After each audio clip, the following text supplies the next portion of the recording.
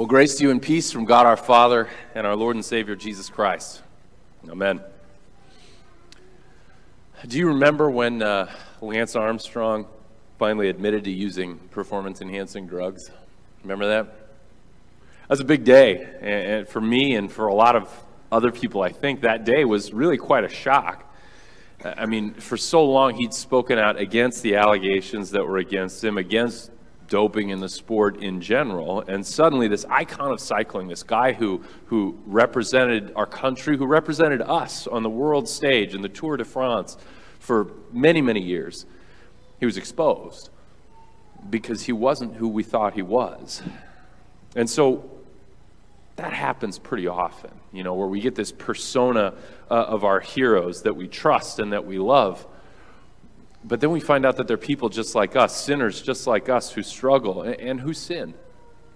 And it can be devastating when that happens.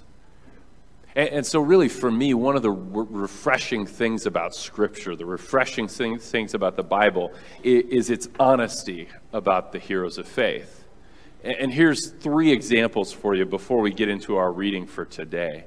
The first one is Moses. Remember, this is the guy that God chooses to lead his people out of Egypt, to lead them toward the promised land. It's the guy that God spoke to personally in the burning bush, and the guy that later on, Scripture says, speaks to God as one speaks to a friend. But he doesn't come off very well in Exodus 3 through 5. I mean, when he's called originally, he has nothing but excuses for God. Doubting God can do anything through him. And when he goes to Pharaoh for the first time, the meeting makes everything worse for the Israelites. So much so that at the end of chapter 5, here's what he says. "Why did you ever send me? You have not delivered your people at all." So Moses may be the hero that God uses in the book of Exodus, but the Bible is pretty clear that he has his doubts as to whether God is going to deliver in chapter 5. Next to Moses, as far as icons in the Old Testament go, Isaiah, of course I would say Isaiah. Elijah is probably number 2. He's this big prophet in the Old Testament. He's faithful to God in a very difficult time. But even Elijah is found to be running away from his calling, fleeing to the mountain of God and unsure what to do in the middle of his ministry when things aren't going very well. The king and the queen had both rejected God. They'd led the people to do the same thing. They'd killed all the prophets, and Elijah says that he's the last one, and now they're after him too. They were seeking his life as well. And the question before him really is whether or not he can go on, whether or not he can keep going in his ministry. Elijah may have been the hero that God used, but in 1 Kings 19, even he had his doubts that God was with him and that God was going to preserve him. And then there's Jeremiah. He comes a couple hundred years after Elijah does his ministry, and he's the author of the longest book of the Bible if you count in terms of words.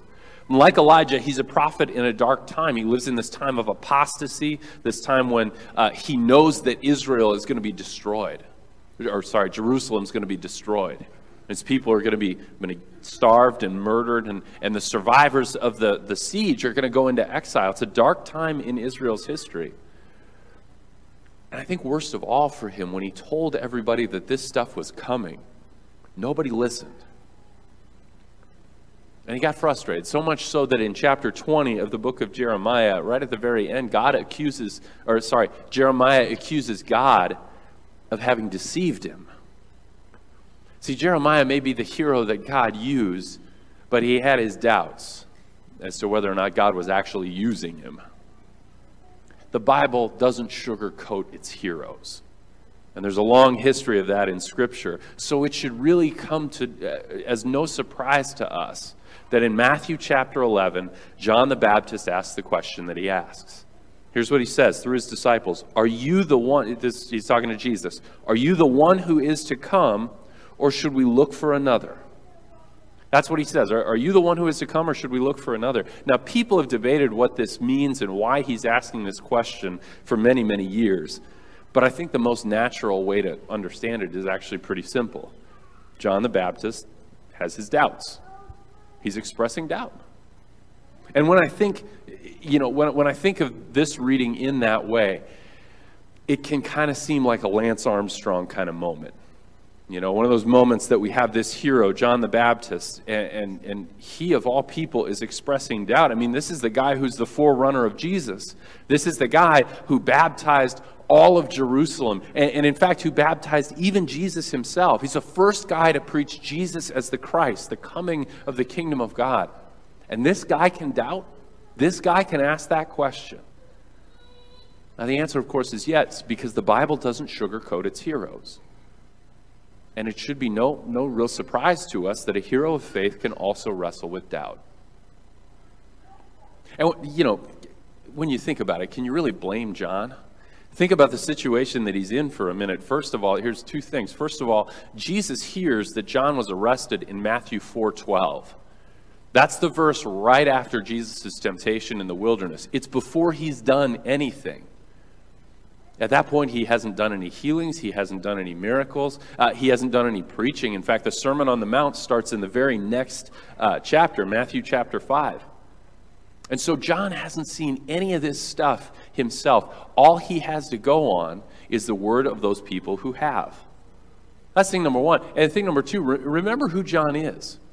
And that's an important point here. Remember who John is. He's the guy who's supposed to usher in the Messiah. He's the guy who's supposed to bring in the guy who brings in the kingdom of God. And here John is sitting in prison. And he's sitting in prison not because Jesus, the guy who John says, here comes the king, not because Jesus says he should be sitting in prison. He's sitting in prison because Herod, the one who's ruling Israel, under Caesar, by the way, says that he should be there. In other words, from John's perspective, this doesn't look very much like the kingdom of God at this point. So here in Matthew chapter 11, we find John the Baptist asking this question of Jesus, and we find him asking it from a position that is frankly very much like ours. And here's what I mean. We also don't have personal experience with Jesus. We weren't there. In fact, we don't have anything to go on except for the word of those people who were. And we live in a world where sometimes the church seems pretty weak, at least in comparison to the government. We live in a world where the church doesn't look very much like the kingdom of God. And so we may sometimes find ourselves in a place where we can understand John the Baptist's doubts. We don't talk about doubt very often in church. Sometimes it almost seems taboo, and I'm not exactly sure why. Because, to be honest, doubt is part of being a Christian. Wrestling with doubt is part of being a Christian, because as imperfect people, sinful people who live in a broken world, doubt is going to come, just like it did to the heroes of faith. As sinners who don't, as Luther put it, fear, love, and trust in God as we should, wrestling with doubt is part of the Christian life. It happens. And according to Christian philosopher Charles Taylor, it probably happens more and more. It's getting easier to doubt. He wrote this great book called A Secular Age. And in the book, he asked the question, why 500 years ago it was so easy to believe in God, it was so easy to be a Christian, and why it's so hard today. Now, a big part of the answer probably doesn't surprise us very much. He says a big part of it was that 500 years ago, there was a lot of social pressure to be in the church, a lot of social pressure to be a Christian. And today it's the opposite. There's a lot of social pressure to doubt. And we know this, church attendance largely is down all over the place. Those outside the faith have become much more vocal about being outside the faith. It seems in so many ways so much harder to be a person of faith today, so much easier to doubt. But I think one thing we have to remind ourselves is doubt is nothing new. In fact, as far as sin goes, it's the oldest thing. Way back in Genesis chapter 3, at the very beginning of the world, doubt is the first temptation. Here's what I mean. Our enemy tempted us to doubt even back then. In fact, that's how the world fell into sin. You remember what he says? He says, did God really say that you can't eat of any tree of the garden? And Eve answers, well, if we eat from this one tree, God says that we will surely die. You remember what Satan's reply is? He says, you will not surely die. God knows that if you eat of that tree, you're going to be like him, knowing good and evil. The first temptation is the temptation to doubt. It's the temptation to doubt God's word. It's the temptation to doubt God's character. It's the temptation to just doubt God in general. But the thing is, when we look at Scripture, God does not stay silent in the middle of doubt. He doesn't simply let these things go. For one thing, and on a large level, God sends Jesus to defeat our enemy. He sends Jesus to defeat the one who sows our doubt. Remember, Satan, after all, was the one who worked through Judas to take Jesus to the cross. And the cross definitely does not look like the kingdom of God. Because you've got this humiliated Savior who's hanging tortured and murdered on the cross, subject to public shame, public ridicule. He's crowned, but he's crowned with thorns. He's on a throne, but his throne isn't a chair, it's a cross. He's got a purple robe on, but it's one that's covered in blood. It doesn't look like the kingdom of God when Jesus dies until the resurrection.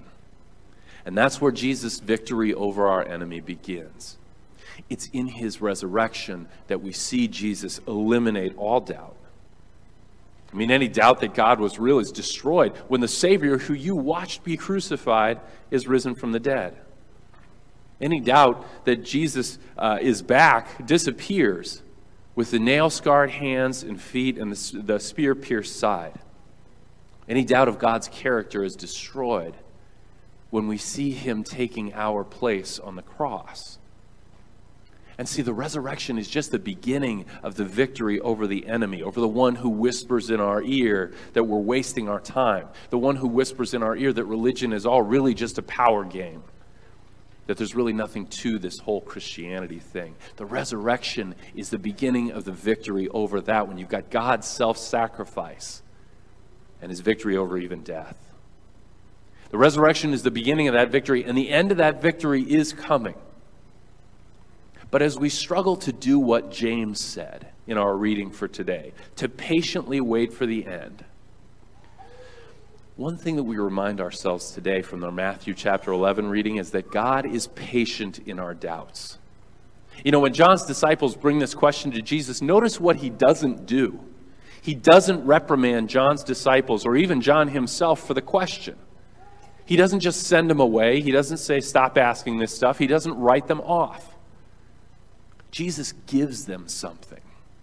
Here's what he says. He says, go and tell John what you hear and what you see. And then he explains to them that the prophecy from Isaiah 35, the one that was written almost 600 years before Jesus was around, that prophecy is coming true right before their eyes in Jesus' ministry. It's Jesus who gives him what he needs to strengthen his wavering faith. And brothers and sisters in Christ, that is how God acts in the face of doubt. God is patient, and he also gives something. I mean, think back through our examples. When Adam and Eve doubted, when they fell into sin, Genesis 3:15, he gives them the first promise of the Savior. When Moses doubted, the very next thing God does is he restates his call to Moses. When Elijah doubted, God shows up on the mountain, but not before he sends a whirlwind and a fire and an earthquake. And when Thomas doubts, Jesus offers his hands and his side as evidence that he's resurrected. When Jeremiah doubts, the very next thing that God does is reveals his word to Jeremiah once again. God is patient in our doubts, and God gives us something. In Matthew chapter 11, it's something very relatable that God gives, that Jesus gives, because he still gives something to John the Baptist. But again, we find John in the very same position that we find ourselves very often.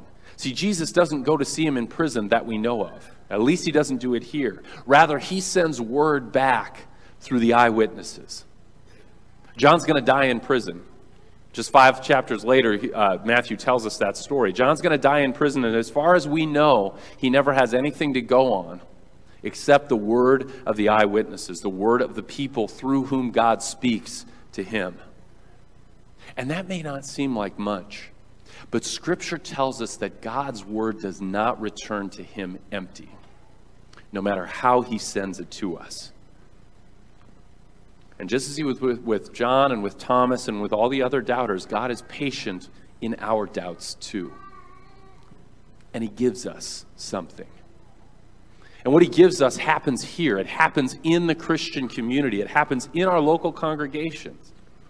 One of the gifts God gives you is the people around you, the people to your left and to your right. One of the gifts that God gives you is other Christians, people who know you as part of the body of Christ, people who are connected to you because you're both part of the body of Christ, people who are going to be with you in your life in easy times and in very difficult times, people who are going to walk beside you when your faith is strong and when your doubt is strong. And in this Christian community, he gives you exactly what he gave John the Baptist, and that's his word, spoken to us through eyewitnesses, Matthew, Mark, Luke, John, spoken to us again and again and again in the same way as John the Baptist heard it, by God's people through whom God works. And so in our doubts, when we find ourselves in the place of John the Baptist, in our doubts, we do what we always do as Christians. We place ourselves in the Christian community where God has placed us. We come to church. We hear the word. We receive God's gifts. And by the way, we bring those doubts to God too. That's what John the Baptist did, right? He sent his disciples to Jesus, and Jesus gives. We've talked about a lot of characters in the Bible this morning, and there's one other one that I want to bring up. I don't know his name because his name is never mentioned. It's a nameless father in Mark chapter 9 who's very desperate. And he approaches Jesus about this demon who's been in his son for his son's entire life. He approaches Jesus about getting this demon out of his son. And in the middle of the interaction, in the middle of the exchange between him and Jesus, he says something to Jesus that I think summarizes where John is, where we find ourselves sometimes, and the kind of Christians that I think we'd like to be. In his doubt, he says to Jesus these words, "I believe, help my unbelief." And Jesus gives. So if you're there with John today, if you're there with Moses and Elijah and Jeremiah and Thomas today, I pray that you're going to walk out of here assured that God has sustained and grown his church for 2,000 years so that you personally could hear his word, so that you could hear it today, so that you could hear it next week, so that you could hear it every single week in the Christian community. I pray that you'll dive into this Christian community and find the hope and the assurance that Jesus offers through it and in it. And I pray that in your doubts, the words of that nameless Father would be yours too. I believe. Help me overcome my unbelief. To God alone be all the glory forever and ever. Amen. Now may the peace of God that passes all understanding guard our hearts and our minds, keeping them steadfast in Christ Jesus.